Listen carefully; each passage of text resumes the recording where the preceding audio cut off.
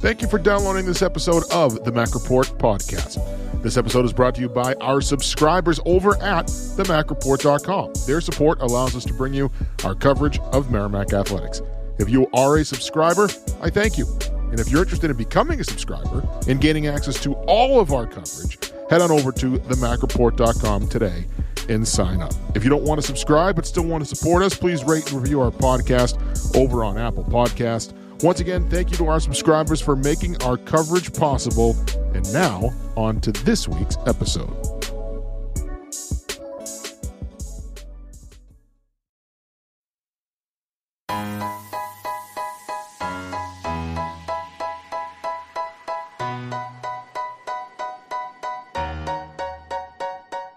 Everybody, welcome to this week's podcast. We will have Scott Borek coming up in just a couple of minutes to talk about the Providence game last weekend. And then, of course, the games against Yale and Brown coming up this weekend. The alumni game coming up this weekend as well. So a lot of people should be back on campus, even though the students won't be.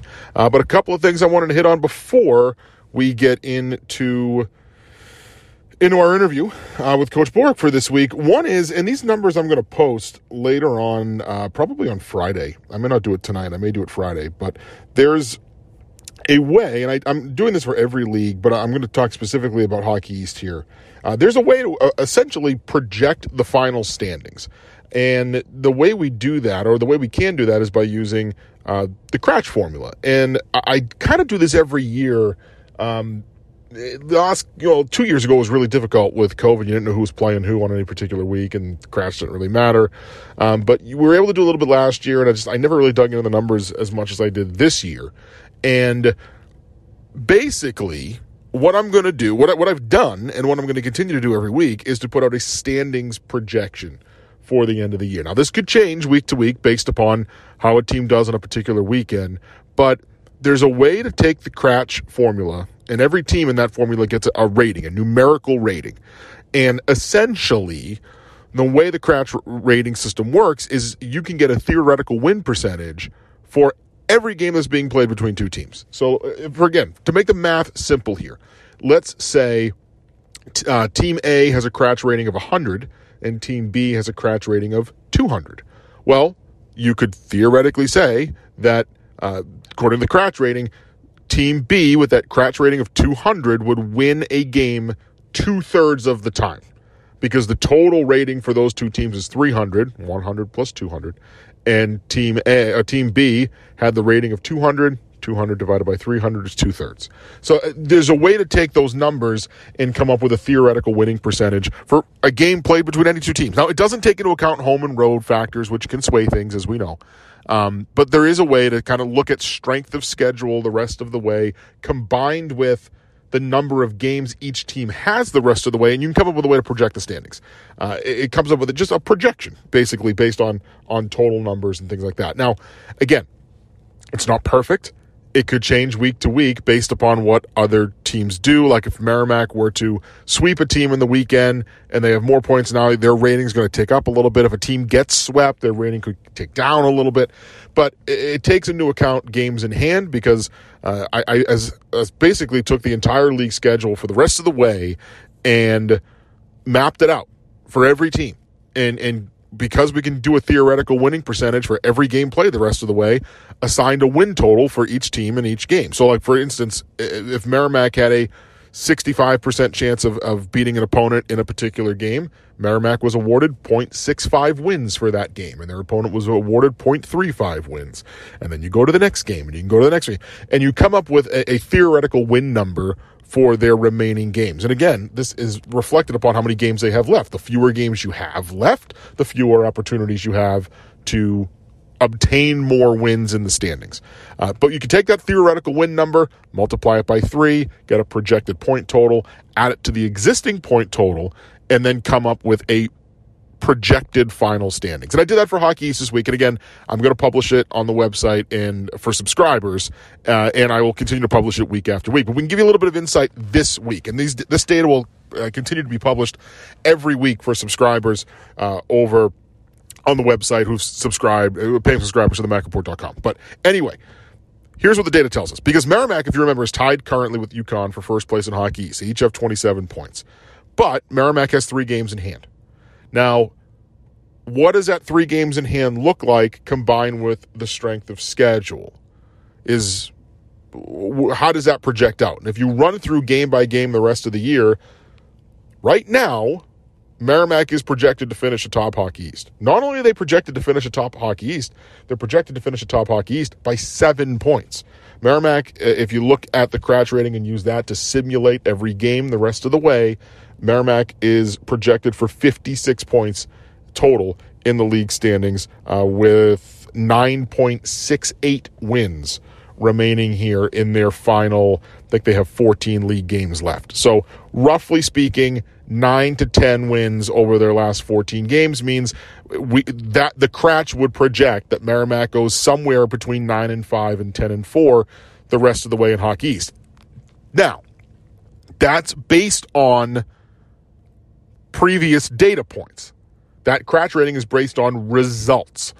So if you are of the mind that, hey, maybe Merrimack was playing a little over their head in the first half, you would not expect them to keep up the same level of performance, then you don't think they're going to perform as well as they did in the first half. This formula does not take into account anything like that. All it does is take a look at the data that it has based on games that have already been completed and tries to project that out onto the games that still have to be played. So I'll run it down real quick. As of today, our projected final Hockey East standings at the end of the year are Merrimack in first place with 56 points. UConn in second place with 49 points. Now, you may look at that and say, well, how's Merrimack 7 points ahead of UConn? They're tied in the standings right now with 27 points. Yes, but remember, Merrimack has 3 games in hand. That's the difference right there. Boston University projected to finish in third place with 47 points. Providence projected to finish in fourth place with 46 points. Here's where it gets interesting. Fifth place. It projects right now a 5-way tie between Boston College, UMass Lowell, and UMass, all with 40 points. Then there's a drop. Northeastern projected to finish in 8th with 32 points. Maine projected in 9th with 25 points. Vermont projected in 10th with 13 points. And New Hampshire projected in the last place spot, number 11, with 8 total points. New Hampshire currently has 2 points in the league. So that's how the standings look right now. And again, I don't expect this to be the final stand. I expect some of this to change. Because it's hockey. You know, there's so many random events that occur over the course of a game. It's impossible to say a team that has played as well as they have in the first half will absolutely, definitely play that well in the second half. That's not how it works. You know, the games have to be played for a reason. Injuries could happen. There's home and road splits. But this does take into account games that still need to be played and the relative strength of the opponent in those games. The formula does not have any idea of games are played on the road or at home, and that obviously is a factor. But all it takes into account is, okay, this team has this number of games left against these opponents, and these opponents have been X, Y, and Z good so far this year, and it tries to project out what those teams are going to do the rest of the way. So it's interesting, and it's something we can follow week to week and see what happens based on weekly performance. It will change a little bit, I think. I think there are a couple of Hockey East games this weekend. Merrimack obviously doesn't have any. So Merrimack's projection, though, could change going in the next week, and here's why. Because there's games this weekend. So everybody's Kratch rating this weekend is going to change based on wins or losses. If Merrimack pulls a UMass Lowell lost to Anchorage twice last week. Anchorage, one of the worst teams in the country. If Merrimack has an unexpected result like that this weekend, their Kratch rating will drop, which means, because the Kratch rating is based on data points up into that point, their expected wins the rest of the year would likely drop as well. So it's something that will change every night. Every night there's games that these projections could change. I'm not going to publish them every day, because that would be ridiculous. We'll do it once a week. I'm going to do it once a week. But again, it will go up and down, I think, based upon what happens the rest of the way. It's just going to be interesting to follow, because right now, you can look at it and say, okay, Merrimack has some wiggle room right now. I think that's what this tells us. And we kind of knew that already because of the games in hand against UConn. They have a 4-point lead on BU right now. They're tied with UConn with games in hand. I think I don't have the standings in front of me, but I think they have games in hand on BU as well. So you knew you could look at it and go, geez, it looks like they're probably in pretty good shape because they have games in hands on teams and they're tied for first place in the conference. But, relatively speaking, how good of a shape are they in? You don't really know. And this is what this exercise can kind of tell us. I think right now they have about a 7-point cushion. Not only are they projected to finish atop Hockey East, not only do they have the easiest road to finish atop Hockey East because of the games in hand and in their strength of schedule, but they have about a 7-point cushion.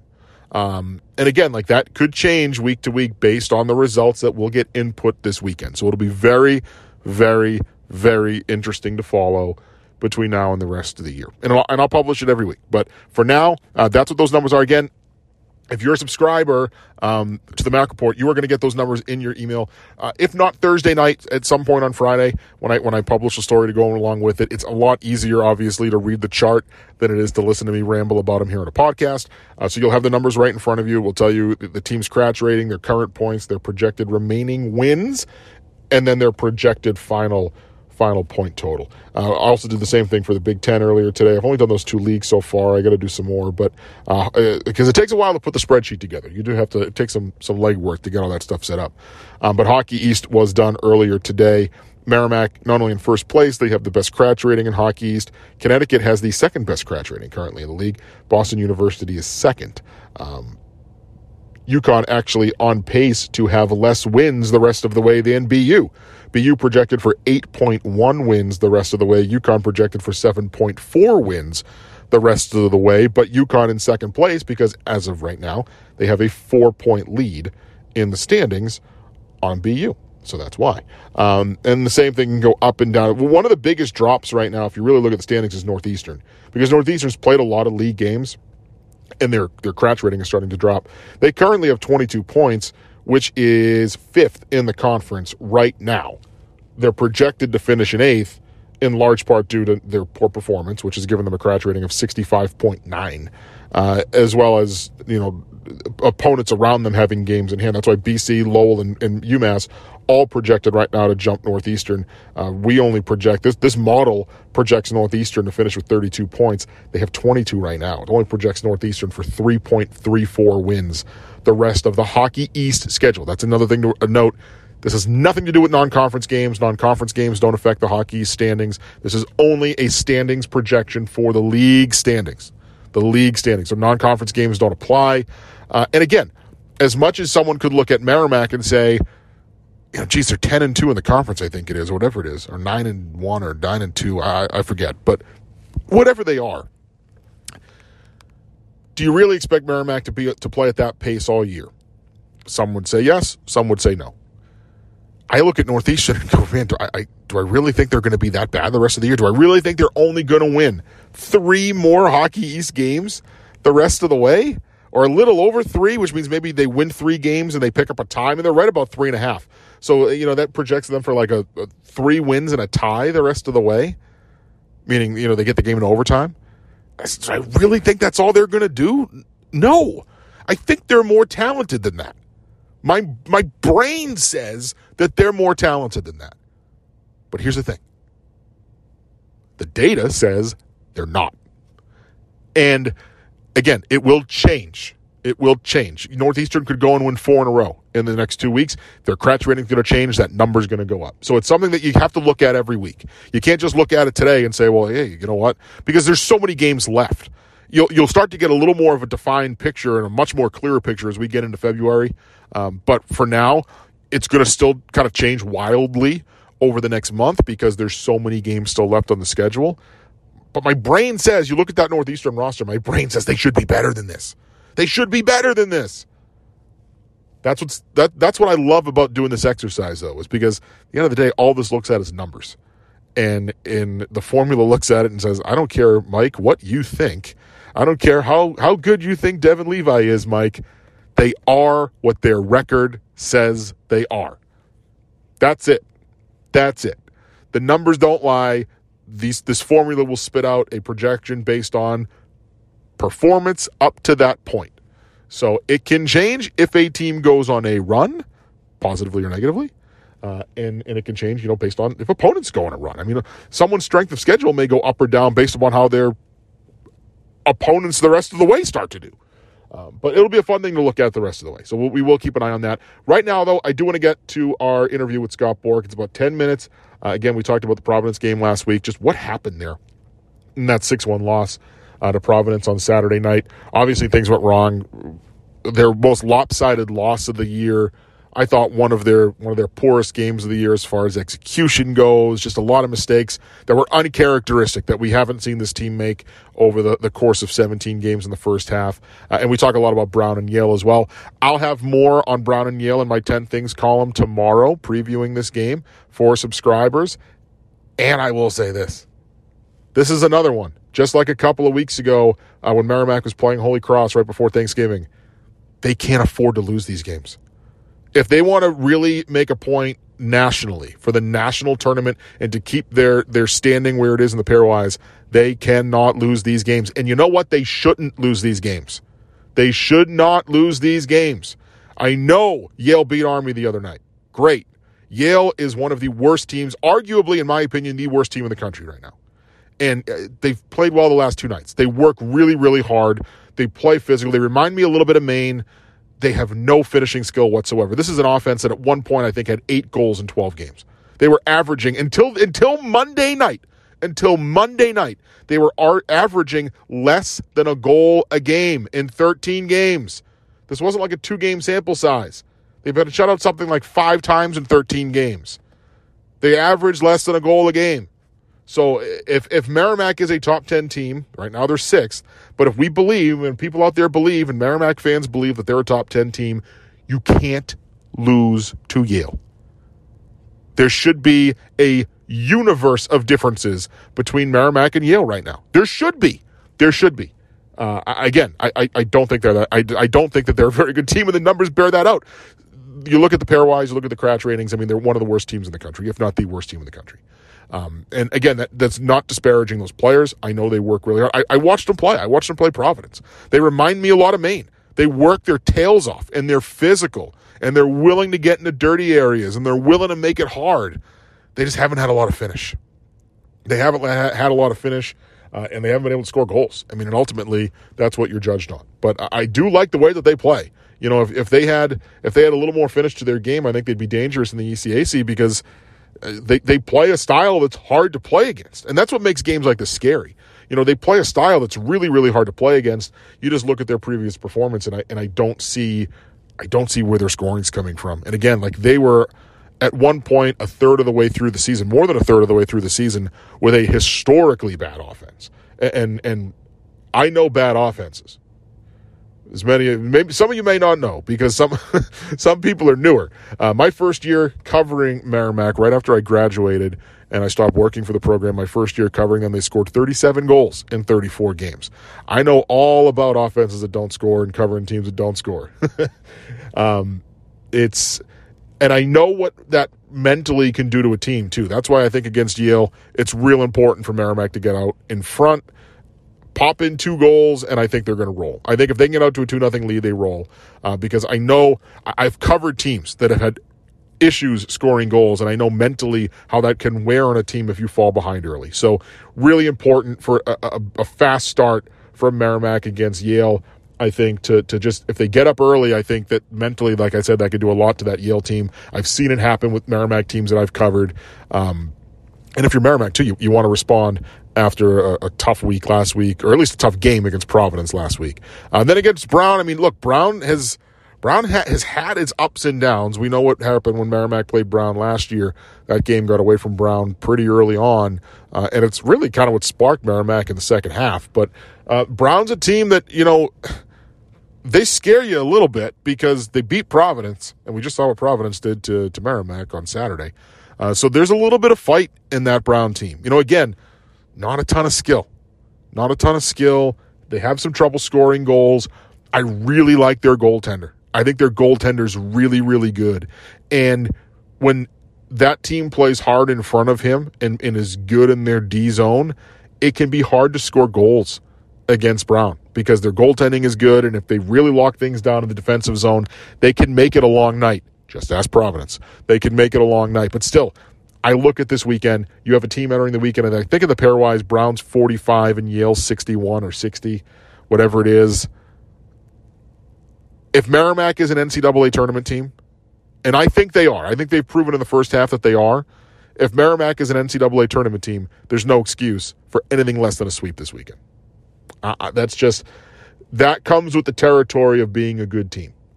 To me, that comes with the territory of being a good team. If you are what you say you are, right? If you are a team that can make noise and can make the NCAA tournament as an at-large bid, which again I think this team can do, you got to sweep Brown and Yale. You just have to.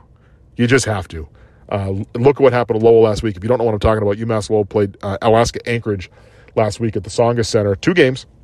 Anchorage, I think, was in the 50s in the pairwise entering that weekend series. I don't know if they were 55, 54, whatever they were. Anchorage swept UMass Lowell. UMass Lowell started last weekend ranked 13th in the pairwise. At one point on Saturday night, they were down to 31. They dropped 18 spots.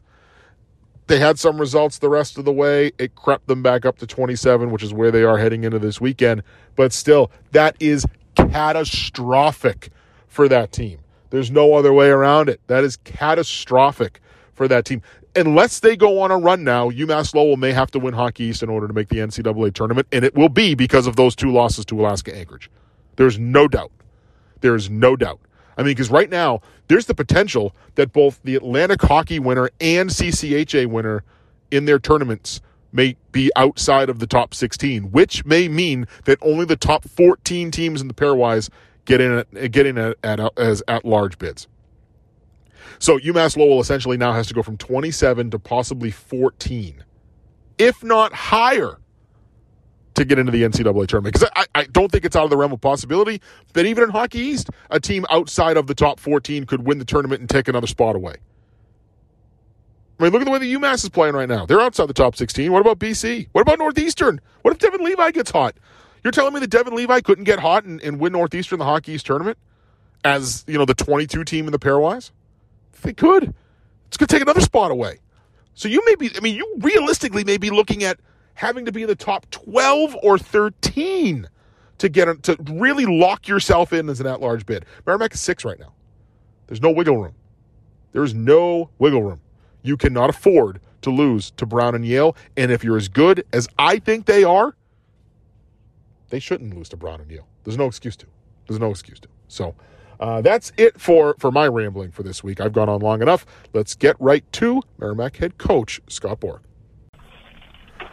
All right, Merrimack hosting Yale and Brown this weekend at Lawler Rink. We're here with Scott Borek, the head coach of the Warriors. And, Coach, I guess just how'd the week go? I mean, obviously coming off a game against Providence last week that we talked about after the game. But as far as kind of rebounding, responding, coming back with a good week of practice, how's the week gone so far? It's gone well. I think anytime you go through a game like that where you're really disappointed in your performance, and how you played, the result of the game as well. You get everybody's attention and, kind of recenters you and gets you back on task, if you will. And I think we've had a really good week in that regard.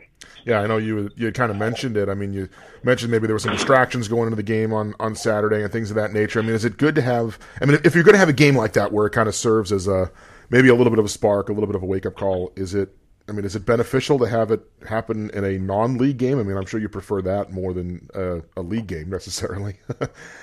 Oh, for sure. I mean, you don't want to lose any games, and the good thing is that we put ourselves in a position that every game matters. But at the same time, that's a non-league game. It's a really good opponent, someone we're going to play again.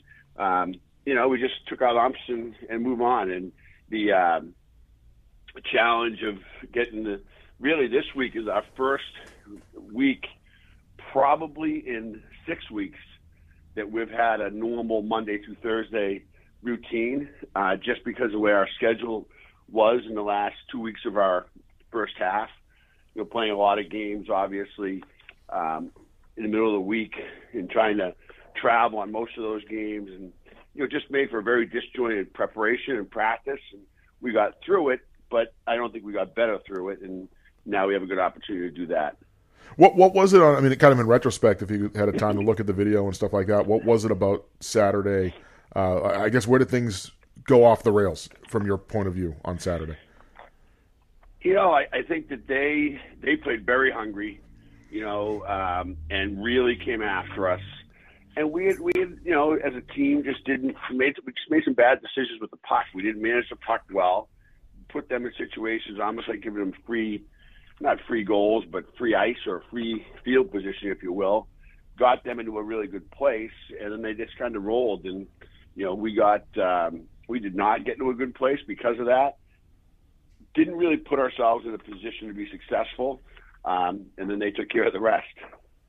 Well, looking ahead to this weekend, like you said, you guys have put yourselves in a position here where all these games are important, and they usually are, right? But in normal circumstances, if you're not in the pairwise position that you guys are in at the moment, you could kind of look at these two games this weekend as not exhibition games, but a step in between an exhibition game and a regular season game. Maybe give it guys opportunities to get some playing time that haven't in a while and things like that. But now being 6 in the pairwise going in, I mean, every game becomes an important game.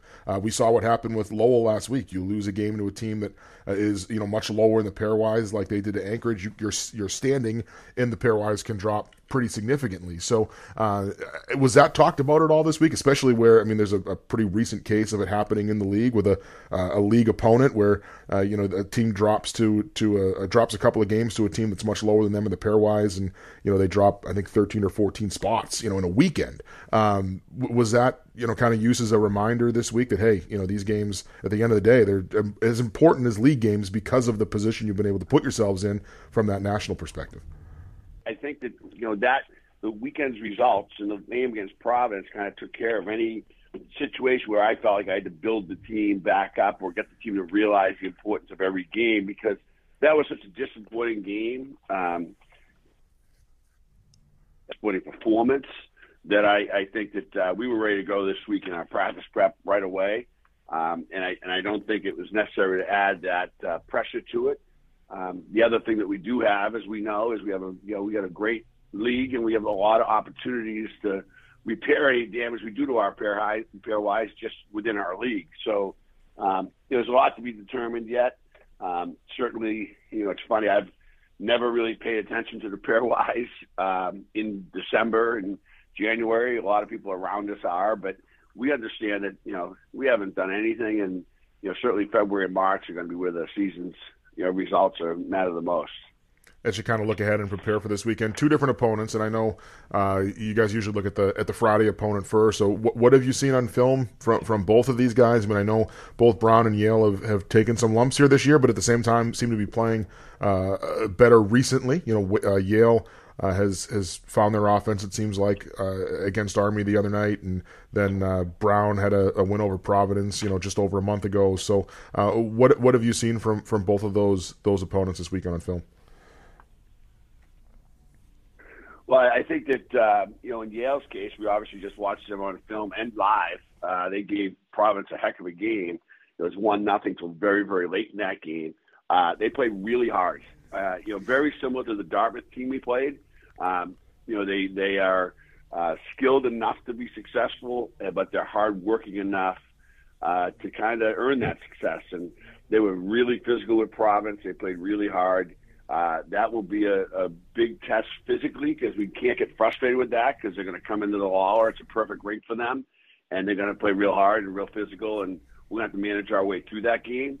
And then again with Brown's similar to that. They'll play very physical. I think Brown is a team that obviously beat Providence already.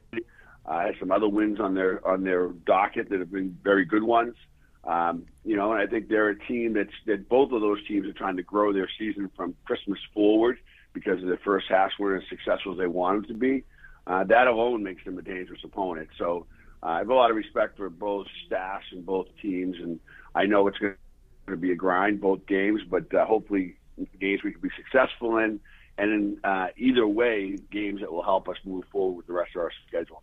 Yeah, I watched the Yale game against Providence on video, and they reminded me. I don't know if you saw any similarities here, but they reminded me a lot of Maine when Maine came in and played you guys in the middle of November. You know, they just they couldn't really finish in that game, but they had chances and they just worked so hard. And that was one of the takeaways I had from that Maine weekend too. Was like, yeah, they had some trouble finishing, but man, do they work hard. Do you see similarities in the way that those two teams are playing? Very similar. I think that the one maybe difference is simply I think that Maine is not as big as Yale. Yale's got a big, strong, physical team. Maine just brought it obviously the whole game, the whole series, and I'm sure that we'll have to face that again moving forward up there. But both these teams bring that kind of physicality. I think in Yale's case, they've really leaned into that as their identity. It's just observation. No one said that to me, but observing it feels that way. And I think it will be a major challenge to try to push it forward and get through that. Because with that team, playing a team like that, Dartmouth was very similar. It can create a lot of frustration at times in your game because that you're getting run at, and they're not really caring about the puck as much as they are about playing the body. And so you gotta manage your emotions in those kind of games. And that was something we didn't do well against Providence, and really not that great against Dartmouth either. That we're hoping to improve this weekend. How are you guys looking at it from a health standpoint? I know obviously we talked about Mark Hillier last week. I think it was a blocked shot. Missed the rest of that first game. Didn't play in the second game. How's he looking? And just generally speaking, how are you guys looking at health wise? We're pretty good. I think Mark's going to be fine. He's been able to practice after he missed Monday, but has practiced ever since.